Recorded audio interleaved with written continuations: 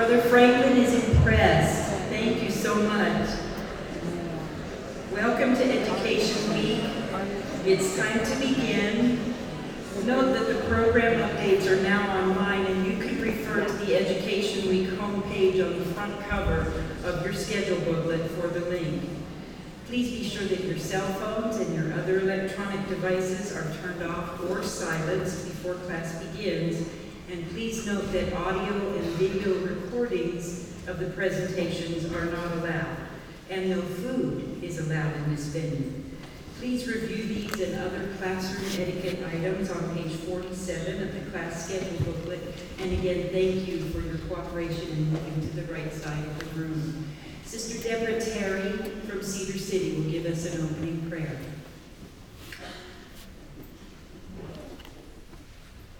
Our dear Father in heaven, we are so grateful to be gathered here and for the enlightening experience that we have here. We pray for thy Spirit to be with the speaker and with us, and that throughout the day we may be guided to the right classes, to the right messages, that the Holy Spirit may instruct us. We love thee, we are grateful unto thee, and we say this in the name of Jesus Christ. Amen. Amen.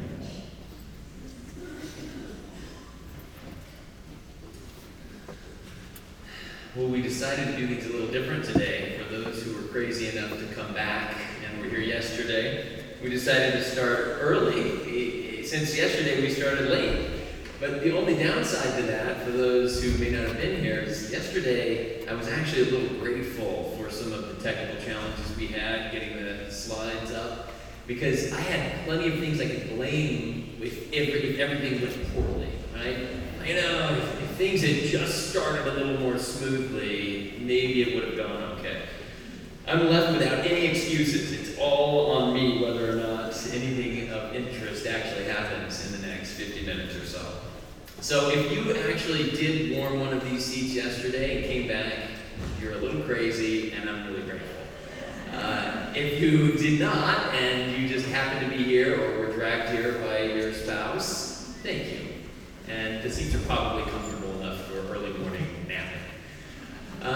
But there are some things that I'll talk about that may seem a little heavy on the science side. To those of you who are familiar with scientific nature of light, maybe a little light. Puns are very welcome, by the way, whenever talking about light. But I do want to start today by mentioning something that happened just this morning, okay? So, I give a lot of lectures as part of my career. I'm a professor at Duke University, but none of them have to do with the religious nature of light, the spiritual aspects of most anything. It's mostly about nanomaterials and emerging transistor technologies, which I know sounds even cooler. But we're going to talk about light today. And but because of that, it's a little nervous for me to prepare for a message that I don't get the chance to give all that often, in spite of the excitement I have about it. So this morning, I got up early to do some final preparations, and I felt okay, but was admittedly still feeling a little bit of the gap between where I hoped I was and where I presently felt. I'm sure you've felt that gap in your life with regards to just about any topic you may have experienced. And I wanted to tell you, as a manifestation as early as just an hour ago, that I have a testimony that God speaks to me through light. Now, the choice of wording in that small phrase is every word is intentional. It's intentional that I point to God as the source of communication that I'm acknowledging, and it's intentional that I indicate the first person, me, and not us. Does that mean I don't believe that he speaks to the rest of you and there's just a beacon of light aimed right at me from the heavens? No, that's not what I intend. It's mostly to acknowledge that a lot of what I'll talk about today is personal perspective. And you may be thinking, okay, why did I wander into this place and only get this guy's perspective? It's because I think we all can admit that some access to inspiration and motivation for gospel living comes from our personal ability to understand how God works. That doesn't mean it's the definitive methodology of all of his means and approaches. It just means it's how we see him touching us.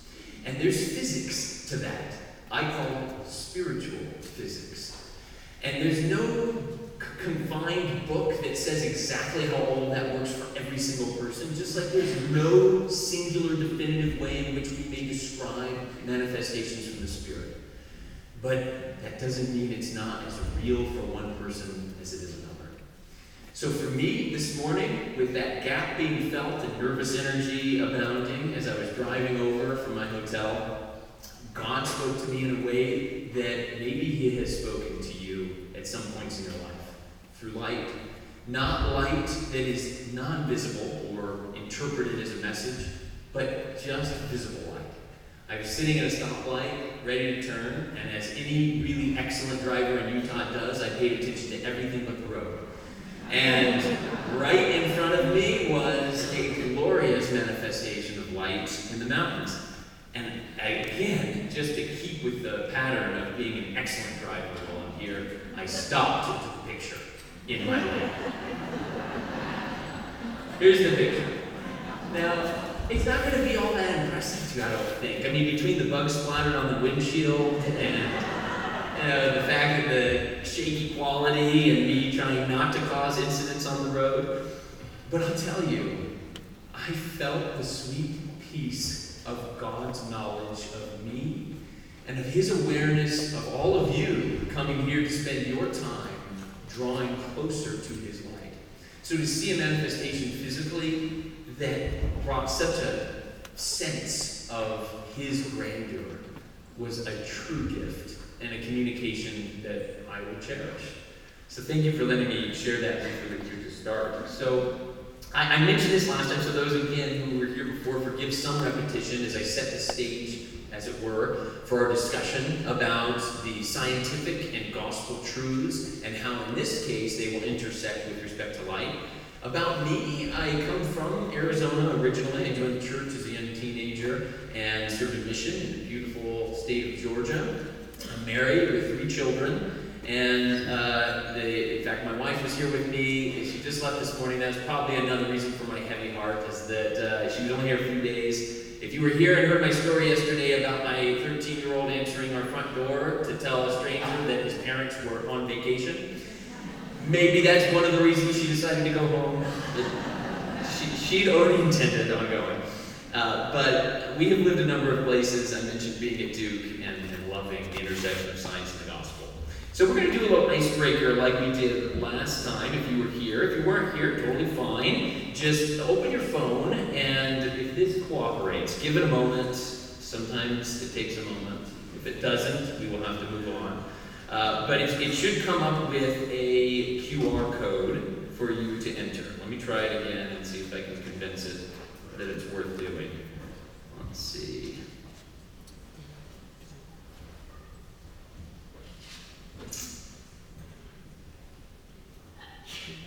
Alright, bear with me for just a moment. I'm going to see a little behind the scenes work here. We're going to run this.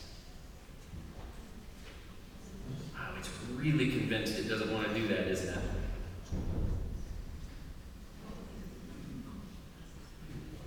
There it is. So we have a workaround. Let me make this a little bigger so you can see it better. Okay, so if you scan this with your phone's camera, it will have a little link you touch and open an internet window, or you can go straight to a window on your phone at slido.com and put the code in, and just answer the question, what is light? This is the first thing. We're going to do 2 things to start today. And as you fill in, it will make the size of the response based on the frequency in which the answer has been given. So this is great.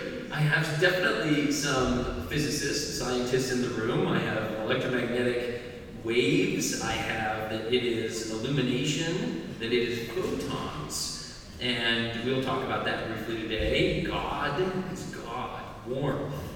I love that. Power to act. Oh, it's complicated. It is complicated. God's way of communicating. I certainly believe that, as you noticed. Radiance. Truth and spirit. What terrific answers. The absence of darkness. Isn't that interesting? Honestly, the contrast to that is, I think, one of the most compelling definitions for darkness. It's just the absence of light. It actually has no definition of its own. It's only an absence. Truth and knowledge, fantastic, right? As wow, you guys are good. I can keep that going. I'm going to stop at that because I have to do what I wouldn't be true to my profession if I didn't give you a quiz. So I'm going to give you a quiz now. Now that you're in there, and hold on, there it goes. There you go. You don't have to put your name. I don't think it requires it. You could just fill anything in if you don't want to put your name. But join the quiz. Do the quiz. 4 questions. Really hard. Really, you don't have to get the quiz right. And it's not going to show who got things wrong and right. It should give just a distribution of the quiz. So I'll give you just a moment to complete the quiz. And after you're done, stay logged in there. I actually don't even know what it might show you on there, to be completely honest with you. But stay logged in there, and we'll see if it will let us look at the results. We'll give you just another 15, 20 seconds to get through the last couple of questions there. Oh, there's no questions yet? Oh, I'm so glad you told me. How about now? Okay. Hey, hold on. There we go. Okay, maybe it goes question by question. This is even better. We'll work on it together. Which of these are attributes of light? Oh, you're shouting it, which works great too. Who needed this lighting? Okay, let's see what happens if I really get. Oh, good. Look at this. Oh my gosh, you all got it right. You all got it right. Why are you here? All right, let's see. What about this? Sorry, I have to keep moving it back over here. What is the scientific term for light? The most definitive scientific term for light. Okay, I'll qualify that a little better. And here's some, and maybe you're responding, and others. Let's see what you got. Ooh, good. I got a distribution that time. So energy wave, actually, that's an okay. It's not false. Illumination, okay, not false. Bright stuff, also not false. But electromagnetic radiation is the definitive scientific term for light. We'll learn a little bit about why that's the case in a moment. And all light is visible. True or false? False. Definitely false. Very good. Look at that again. You don't even need this advice, but I'll give it to you freely anyway. When I give quizzes to my students in engineering at Duke, and we look at distributions like this, I tell them, listen, anytime you have an absolute, the true-false question will always be false, which is actually an absolute, so it's kind of problematic. But usually, that is the case. Okay, last one. Do you identify as someone who loves physics/science? Notice I'm not asking if you are a physicist or a chemist or if you have a degree in a field of engineering. I just want to know if you identify as someone who loves science, more generally speaking. Okay, let's take a look. All right, we've got a good balance. That's great. This message is for both of these categorizations, and I hope of some value to both as well. Okay, thanks for going through that with me. Now, I'll make one last comment on this with Q&A. We will continue to keep that Slido open. Obviously, it's misbehaving a little bit with the bright white screen that keeps coming up. It's into the light theme, I think, a little bit. But I will let you submit questions throughout my lecture, and then if we have some time at the end, I'll try to address some of those questions. So feel free to submit them throughout the lecture, and then at the end, I'll come back to them. Okay? So, and this is just showing you how you do that. You just go to Q&A on the phone, you type it in, hit send. I'll see it on my phone here at the end, and see if I'm able to go through it. Okay? All right, so this is the last thing that will be consistent with the previous day's lecture, but I do want to have some way of setting our conversation on this foundation of scientific truth and gospel truth. And so I'm going to give the same parable. So forgive me for those who heard this parable over yesterday and despised it, liked it. You're welcome. Here it comes again. So this is a parable of what I call fish scientists. And so you have to imagine they live on a world where very little is known about fish. So one of these fish scientists built a cabin right by this beautiful stream. In the stream are a bunch of these fish. So he starts to fish the stream and catches these fish in mass. So he has a ton of these beautiful purple fish. And what do you do when you catch fish? Well, what most people do, you eat those fish. So he ate those fish and he learned things about what they tasted like, how they looked, what sort of bait worked best, what time of day. And so, of course, with all of that amazing knowledge he gained through his methods, he went to a fish conference and presented to this audience about his findings. He had a super cool laser pointer like that, and he talked about all of the things he discovered as he approached the study of fish. The audience was amazed, and oohs and ahs emitted from him. After he got done speaking, he went back down to the audience, and the next speaker got up. It just so happens that the next speaker was also a fish scientist who built a cabin by a lake instead of a stream. And in that lake, he did some scuba diving. He observed the fish in their habitat. He caught some of the fish and kept them in a little fish tank so he could learn about their overall life cycle, their behaviors. And he gained all of this amazing information using completely different methodologies to his colleague. And you can see the reaction. Some in the audience, oohs and ahs again. But the previous presenter was completely flummoxed by these new revelations that were supposedly about the same fish. So he got into a debate. They both talked about how they approached finding this information and really trying to address the question, what is the fish? They battled and never came to a resolution. Ultimately, both returning home, never realizing that connecting their two study grounds was that stream. And so the approach to truth, one, you could say, a scientific methodology, the other, perhaps, a religious or theological methodology, and yet never realizing that they were all after the same thing and all building on that same thing. This quote from Dr. Johnny Woodstow says, "Scientific truth cannot be theological lie. To the same mind, theology and philosophy must harmonize. They have the common ground of truth on which to meet." So, let's take that little parable and that concept of this ground of commonality for truth, and let's apply it to life. Let's not think that we have to know definitively all the things that we make connections for. Let's just do some exploring together. Let's consider what we have learned about light scientifically, and then let's juxtapose that with what we know about light from the scriptures, how it is testified to behave, how it is obviously used in many instances. And let's see what we might find in terms of correlation between these two things, okay? Undoubtedly, as we talk about this, you will have insights that will never show up on the slide or leave my lips. Because the most beautiful thing about talking through this type of connectivity, of common ground for truth, is that we all have something unique to find, to discover, to experience about it.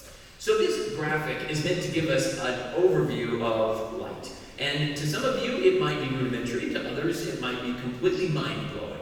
So just bear with me for all of you that I walk through it for just a moment, okay? Let's start up here. You all know what this is. It's a flashlight. It's emitting light that is visible in this case. If you were to break that light down to its smallest constituent, it would be what we call a photon.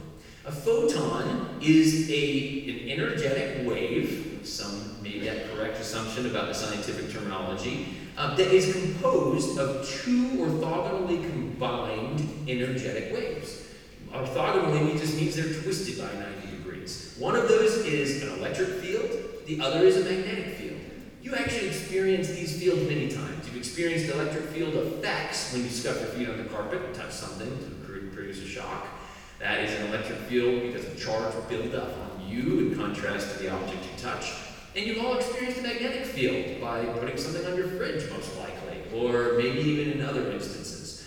Those are invisible fields of real force. You have probably never once questioned their existence, even though you've never seen them. Isn't that amazing?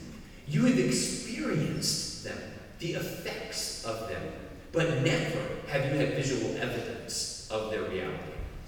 Allow the same to be true about anything else that comes down to gospel-related truths.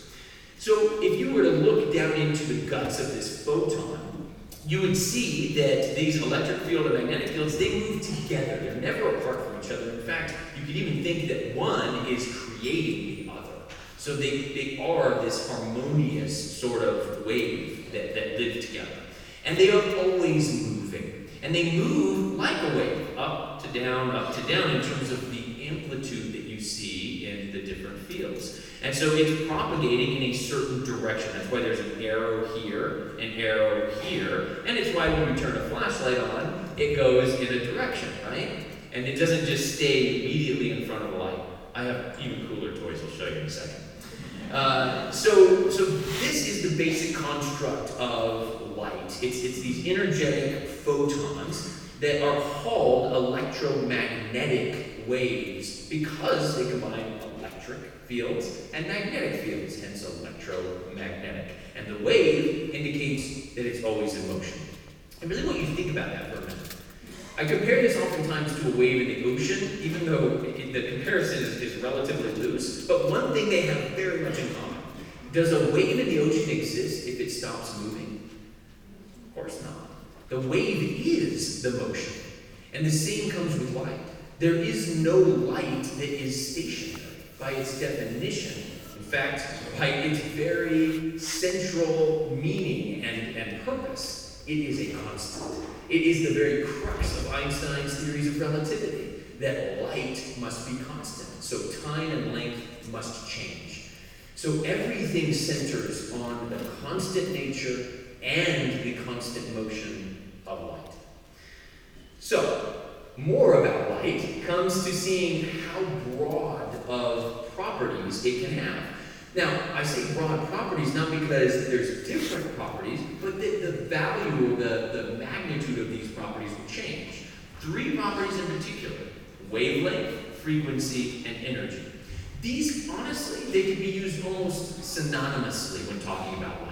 Not perfectly. There's an indirect dependence and a direct that we won't dissect. I promised my wife not to put any equations on the slide, so no equations.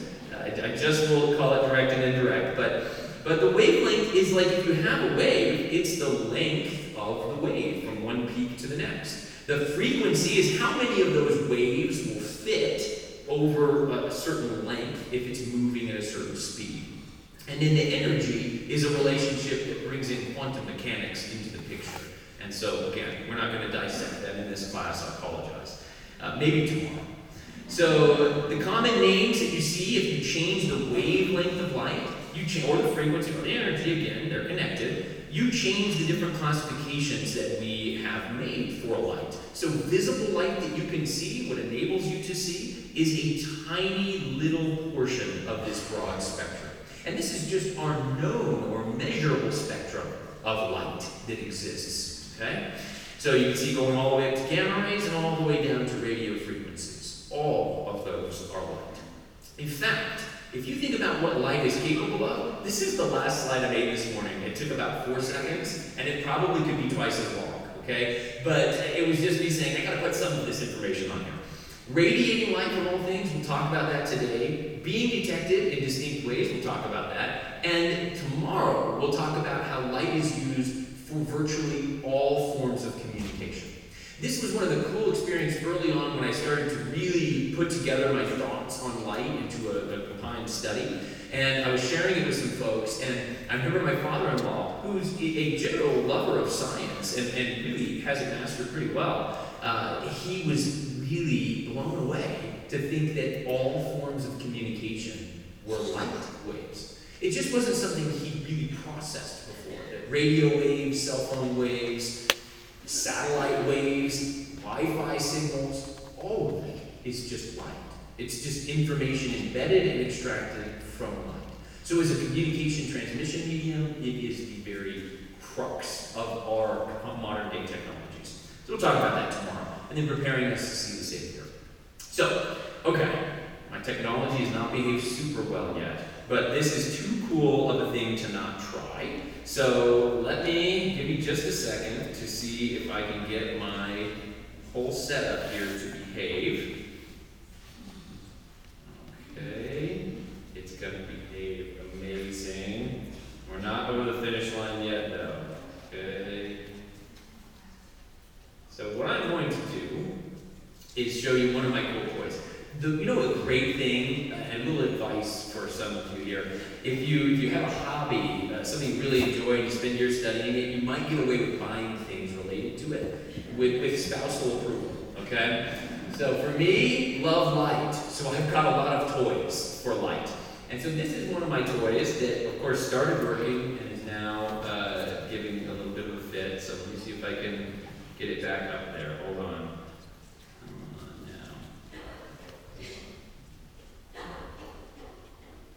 Oh, is it not going to behave for us?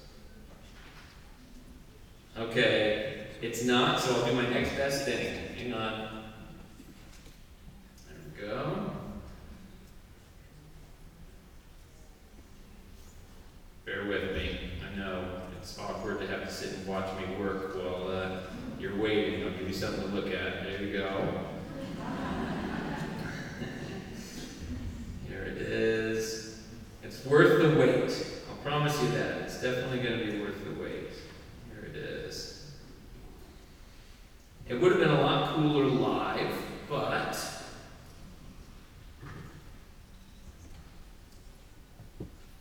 this is you. Except it's some of you. Okay, some of you sat way. I don't know if you made it. But it's some around this section that were obedient and moving right when asked. So you got the picture. You got to be in the photo. But what you're looking at is not an image created by visible light. It is something that you are constantly emitting without any awareness. It requires zero awareness for you to emit it. In fact, you can deny it and it will still emit. You can completely be oblivious to it and it will still emit. It is black body radiation. Now, it's called black body radiation because scientifically this term black body is an object that is so perfectly the color black that it absorbs everything. It will reflect no light. And so a perfect black body scientifically is one that the only way light can come off of it is if it is emitting light, because nothing of all wavelengths is going to reflect from it. And so what they discovered 150 years ago or so is that if you had a near perfect scientific black body, it still radiated light. So that radiation you're looking at is thermal radiation. It's based on the fact that we are not at absolute zero, thankfully. So we all are radiating light that is based on the amount of thermal energy that we have. And that's why you all appear a little brighter in our little image. Now, this image was created by converting your invisible infrared radiation into visible light on this picture, okay? So this is a common technology. Many of you maybe have even used it in the form of night vision, for instance, which is a form of infrared radiation detection. But it gives you an awareness of the reality of emitting light even without you being fully cognizant of it. So here's a couple other examples, okay? So this is a black body radiation example showing the difference between what you see visible color from by normal interactions versus what is radiated by black body radiation. Sometimes black body radiation can actually be visible. So fire poker, if you take a black fire poker, you stick it in fire, you all would predict it glows red or orange hot. But you're not actually seeing the color of the poker, it's still black. What you're seeing is that you've changed the thermal energy of that portion, and it's now emitting new black body radiation that is visible. Okay, and that is visible and it glows yellow and orange. Same goes here. This is like the image that we just did of our awesome little photo, but it just gives you the fact that it's different from what would block that light in terms of visible light versus infrared. So radiating light light. It is a scientific truth that all matter radiates light. Well then, if we think about the gospel truth from Doctrine and Covenants 131, there is no such thing as immaterial matter. All spirit is matter, but it is more fine or pure and can only be discerned by pure eyes.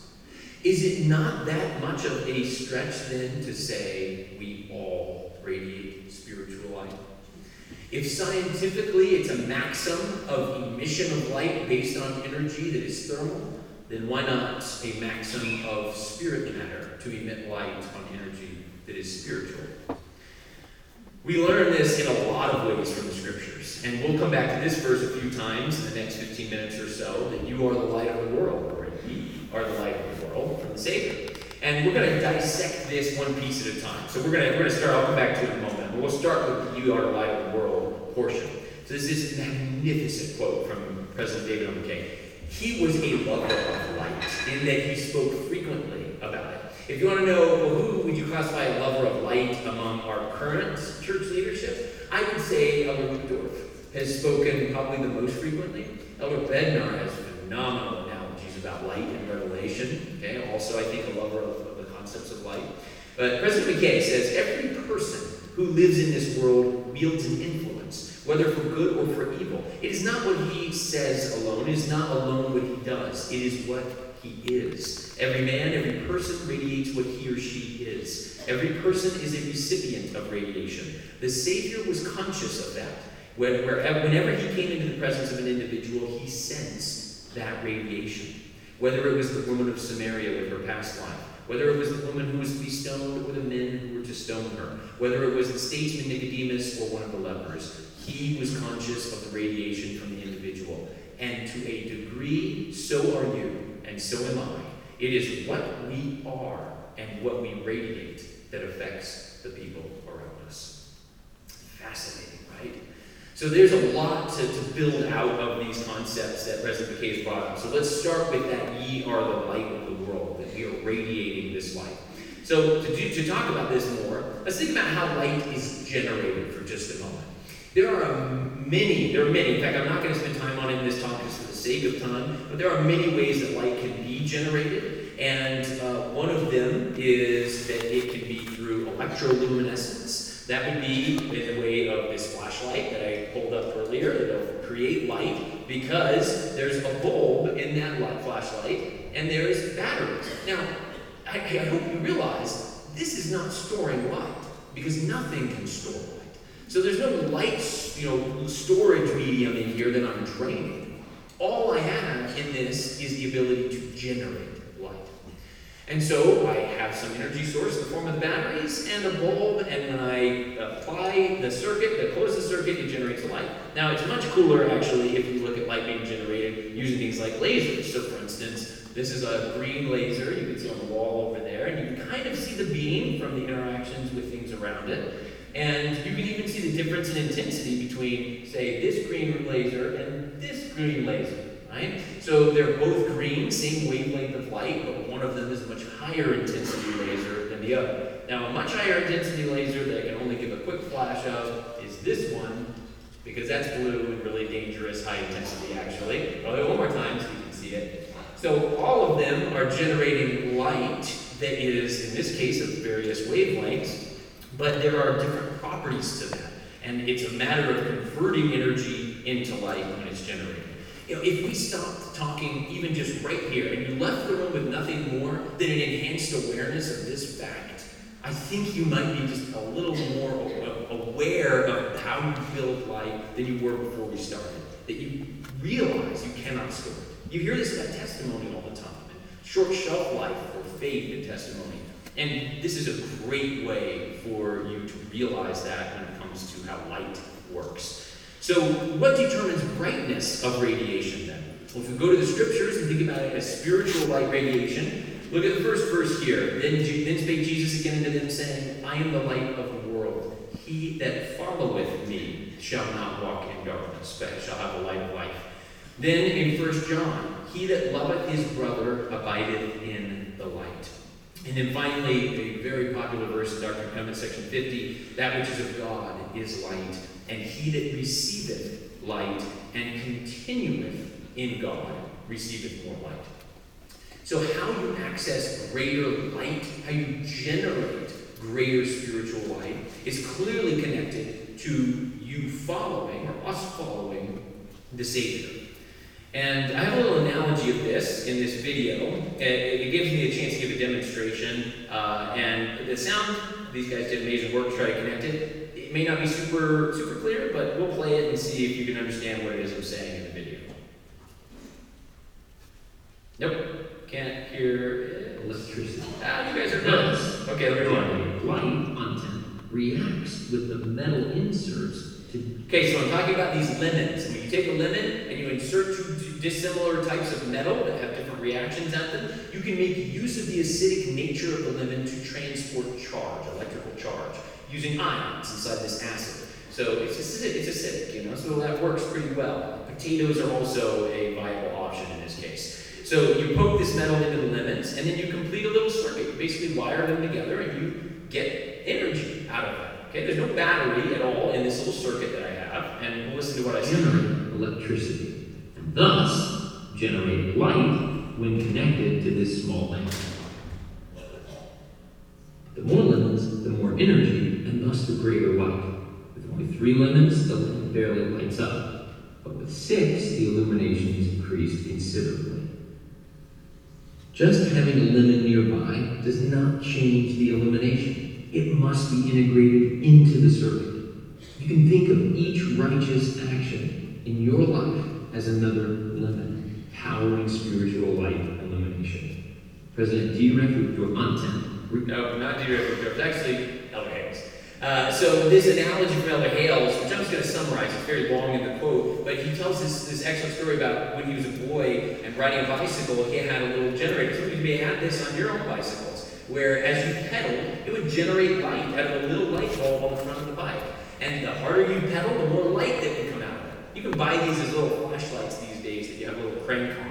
And so he related that to the generation of spiritual light, that it needed to be renewed on a regular basis. And the last line here, the generation of spiritual light comes from daily spiritual pedaling. It comes from praying, studying the scriptures, fasting, and serving, from living the gospel and obeying the commandments.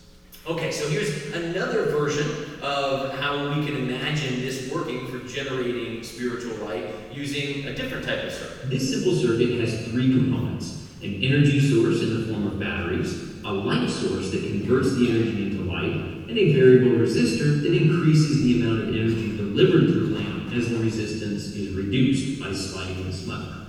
An electrical resistor is actually composed of an electrically conductive material that is filled with impurities. The more impurities, the higher the resistance. Reducing the impurities then reduces the resistance and allows more energy to be converted to light. Keep this analogy in mind as you consider the following. Okay, you get that? Kind of roughly, but basically a resistor, an electrical resistor, is a component in a circuit that limits the amount of energy that's delivered to the rest of the circuit. The greater the resistance, the less energy is going to make it by. The way that we physically make some of these resistors is simply by introducing impurities into an otherwise electrically conductive material.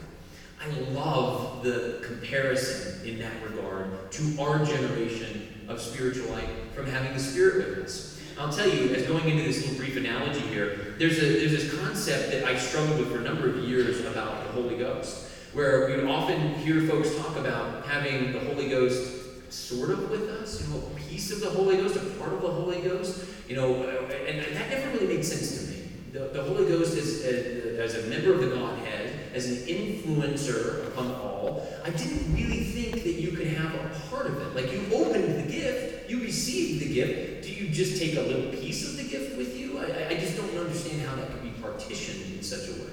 And so the way that I envision this working is not to partition the presence of the Holy Ghost being with us. I see that more as binary. It's more about how much we allow the influence of that gift to power our own generation of spiritual life. So think about it like this. We all have the life of Christ given to us. That's established well throughout the scriptures.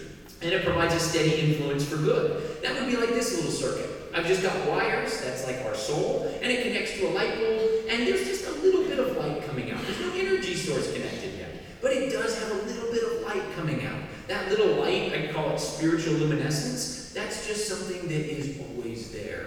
It's the conscience, if you will, the part of the light of Christ that will guide any and all with respect to knowing what is good and what is evil. And then, if we complete the circuit, we receive the gift of the Holy Ghost, we get a power source, okay? We get an energy source that can deliver greater illumination from that light bulb, or the light of Christ that we all have within us. Now, that light bulb is capable of all light radiation. If we had no resistance to the Holy Ghost, we could then discern or have received all light. Or in other words, comprehend all things. That's something we'll talk about tomorrow, actually, in the class, is communicating and being able to comprehend all things. But in this case, it's just a matter of what happens as you change the resistance. If you reduce the impurities in your life, you reduce the resistance to the Holy Ghost. Reducing that resistance gives you greater access to the power of the Holy Ghost in its illumination of this light of Christ within you, so that you can increase that radiation by so doing. So if you think about this connection between the light of Christ and the Holy Ghost, I would argue there's hardly a more confusing aspect of restored gospel truth. The light of Christ and the Holy Ghost are non-trivial in terms of connecting their attributes, their titles, and their overall impact on us. And so, just to give you an indication of how clearly we acknowledge that, this is from the Bible Dictionary. It says, biblical phrases that are sometimes synonymous to the term light of Christ are Spirit of the Lord and light of life. The Spirit of the Lord, however, sometimes is used with reference to the Holy Ghost. You're welcome, just to keep things interesting. And so must not be taken in every case as referring to the light of Christ. What do we do? Which one is it talking about in any given scripture? I think that there is some openness for interpretation, but, as a really nerdy scientist, I did the only thing that you could do. I created a very long table. So it will take 3 slides to get through this table, believe it or not. But I'm not going to read every line, nor are we going to read every verse. However, I will point out a few things. If you look at the comparison between the light of Christ and the Holy Ghost with respect to titles, the bold titles are the ones that they share in common. That's where it can get a little confusing, where in one instance it's speaking about the life of Christ and the other the Holy Ghost. Isn't that amazing? Because there's definitely a distinction, a very important one between these two. The Holy Ghost is a member of the Godhead, and the light of Christ is not. The light of Christ is to be referred to as it. It is a power. It is the law by which all things are governed. And so this contrast, it actually makes it even more surprising that there are any similarities between them at all. Look at this next one. This is attributes. In this case, there's no bold, so there's nothing that's shared between them, but there are several that are italicized. In other words, the direct opposite of each other. Not a personage of spirit, as one example. Given to every person will not always strive with us. Okay, so there's some distinctions that are important for keeping in mind between these two. And then lastly, the purpose for us, which is there are similarities for how we are guided to what is good or right, but there are also differences in terms of the lasting nature of quickening understanding versus the specific bearing witness of the Father and Son, and so forth. Now, there has been some really great commentary on this throughout the years from modern prophets. And here's just a few of those perspectives. Think about the little analogy of the circuit and the light bulb and all that when you think about these teachings. The gift of the Holy Ghost confers upon one, as long as one is worthy, the right to receive light and truth. How about this one from President Brigham Young? The Holy Ghost influences people through the increased rays of that light, which lighteth every person that cometh into the world. How about that for interworkings between these two? Finally, from President Joseph Fielding Smith, when it becomes necessary for the Holy Ghost to speak to us, he is able to do so by acting through the other Spirit, that is, through the light of Christ. So this synergy between the Holy Ghost and the light of Christ is pivotal to receiving things from the Lord. Okay, I'm going to accelerate a little bit here because I want to make sure and get through the rest of this material. So forgive me if I blast by a couple of slides. Blocking light is something that I included here. I think it's a little obvious that you can put something in the way of light and keep it from getting to its destination. And that, I think, scripturally comes down to hardness of heart and blindness of mind. There's truths behind this, that light must be generated. We talked about that. And it varies in brightness, and it can be blocked. So gospel truths that connect to that, those are like our bushels, right? So neither do we light candles and put them under bushels. So also does it come to our radiation and delivery of spiritual light. So forgiveness and hope is a big part of this. I love the connection to Nephi. I mean, no matter how you illustrate or animate Nephi's story, it all looks pretty similar, right? He's getting beat up by his brothers. And so no matter which depiction you go with, he had it pretty badly. And yet, one of the most astonishing things to me about Nephi is that he let his light shine in spite of attempted obstacles and attempted barriers such as the meanness and downright abusiveness of his family members. This is one of the most astonishing things that I think he says in all of the book of 1 Nephi. I had joy and great hopes of them, that they would walk in the paths of righteousness. I mean, how is that possible? Given what they had resisted, given their past feeling nature, given the amount of times that they'd abused him, he refused not to see that there was hope there, letting that light shine regardless of the obstacles. Okay, so I'm actually going to skip this one, unfortunately. I apologize for that. But I do want to get to our last topic here, which is the detection of light. So we talked about radiating light, and there's my little stick figure guy radiating light, but also there is detection of that spiritual light. So get this, I learned this from a professor that I took atomic transistors from in my PhD. Doesn't that sound like an awesome class? So it was not, it was terrible. It was really, really boring and difficult to understand. But here's the best thing I learned. The professor, every single slide that he used Comic Sans font. You know what that is? This is Comic Sans, right? Yeah, isn't that awesome? And you know, there was this thing in your brain that's just like, oh, that should be easy. It's Comic Sans, right? I mean, who couldn't understand that? And so I put this one in Comic Sans. So you can get that feeling. You can get those same sort of motivations.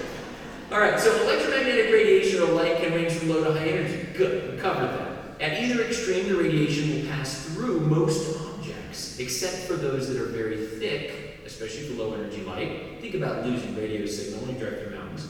Or have a unique atomic structure for absorbing light. Think about the lead shields that are used when you're getting X-ray irradiated.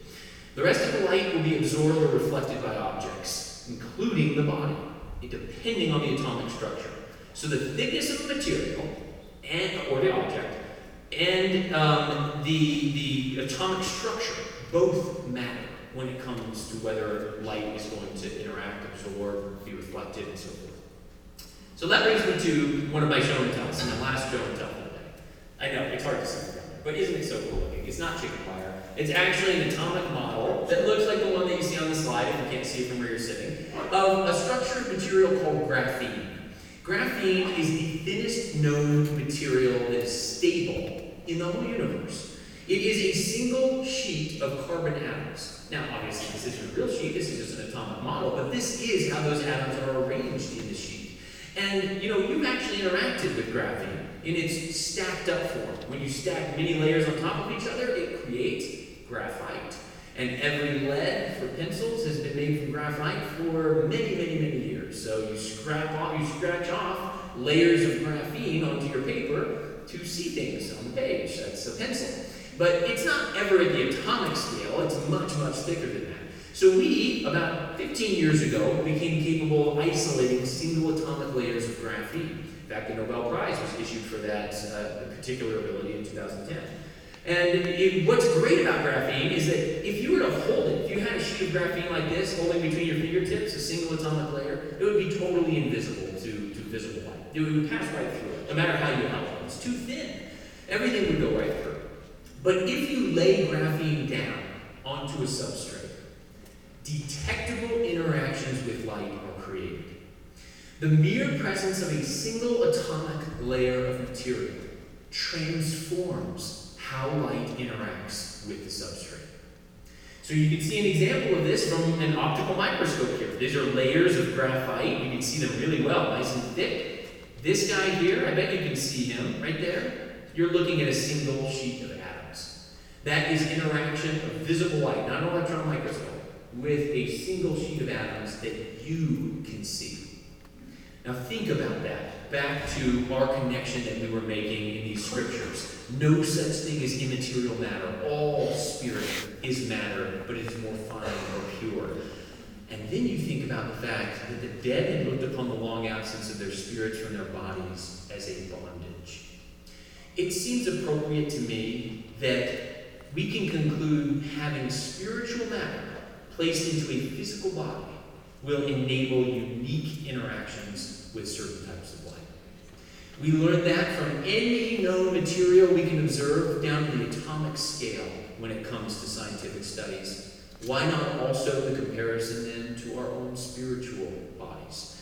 We can see throughout our theology that we stand out for our perspective on the soul being the spirit and the body. I won't read this wonderful quote from Elder J.T. Talmage, but you can certainly walk take a picture if you like.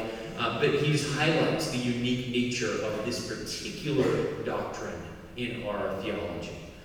So I want, and this is another one, I'm not going to read all these quotes to you, but I'll put it up there so you have them. I just want to point out that you all likely suffer in some way with respect to the body that you have. I think we all do in some way. Some far more than others. But making this less about a comparison and more about an individual experience, realize that no matter how your body looks, no matter how it physically functions, nothing can limit it from providing the substrate of light recipiation from God. You have the power to receive information from Him because of that physical body. So that power is unable to be inhibited by all of the other physical constraints that may be manifest. I hope you can feel the glory and the majesty of that gift. It's a gift that Christ was clear about as being critical for all of our eternal exaltation. I mean, there are likely lots of reasons that the Savior only was, in terms of his physical body, entombed for a few days, but I've got to imagine at least one of them was because of how critical, how complete a spirit plus body are for us accessing fullness of light in all that we do. So keep that in mind with some of these quotes if you decide to go back and read them later about the difference between resurrected bodies and how they have difference in light. So detection of light happens in a process that is very complex. This slide is meant to do nothing more than make you say, oh wow, that's really complex. And so here you go. That is how light interacts with a flower petal. If it makes you feel better, the authors of this scientific paper said this is a simplified diagram of the propagation of incident. Okay? So the point of this is to say it's complex. I mean, even when we study a very specific way that light interacts with something very visible, there's a lot going on. And I have no doubt the same is true with how spiritual light interacts with all of us. Okay, I'm going to go on here to get us towards a wrap-up here. Physical light, from overall properties that we've discussed today, from the lasers that I showed you, to flashlight and all the other examples, it has certain properties that you have been detecting your entire life. You've detected things without even calling them by these names. And that's a bit of a summary list. And that's a picture I took because it just looks nice. It gives you something to look at more than words. Spiritual light also has detectable properties. These include things like the past life for someone, as in the example of the woman from Samaria. Thoughts. There are endless examples from the Savior's ministry and the ministry of so many others. Just search in your scripture app the word perceive and see how many times things are perceived by that Spirit.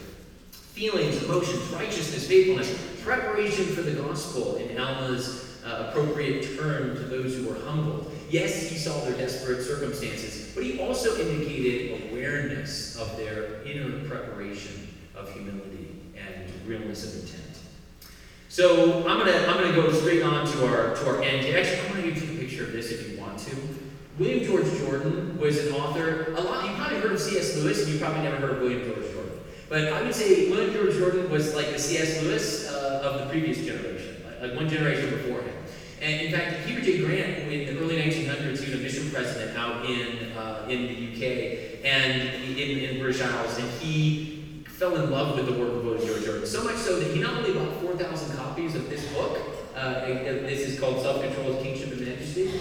He also, when William George Jordan died in 1933, through Deseret Book, he purchased the plates, the printing plates for this book, Heber J. Grant. So there was a lot of real love for his writing as a Christian writer, much like C.S. Lewis. And this quote is phenomenal. Please forgive the fact that it is only in masculine pronouns. It's a 1900 era thing. It is universal, okay? And so I commend it to you. But I will close with this. This is an image, a real image, a composite image of the earth. You are there. We are right there-ish, right?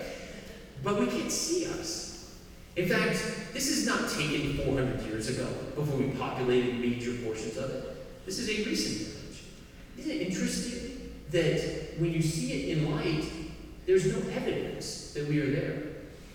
But when it moves to darkness, there is evidence that we indeed habitate this planet. What I want you to leave this with is a consideration.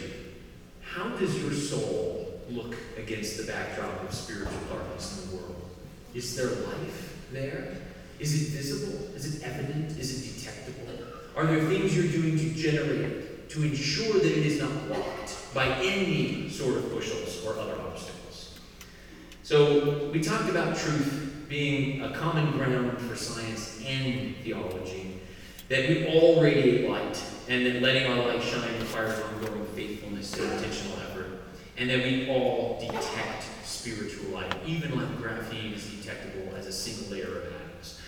You guys have been so great and giving some interaction here. I apologize I didn't have time to take questions. I promise if you come back tomorrow, this is a little commercial for you, we will have question time. Okay, I'll actually put it a little earlier in my talk. But I will close with my testimony that you are the light of the world. But even more important than you being the light of the world and me, is that you can be that light because Jesus is the light of the world.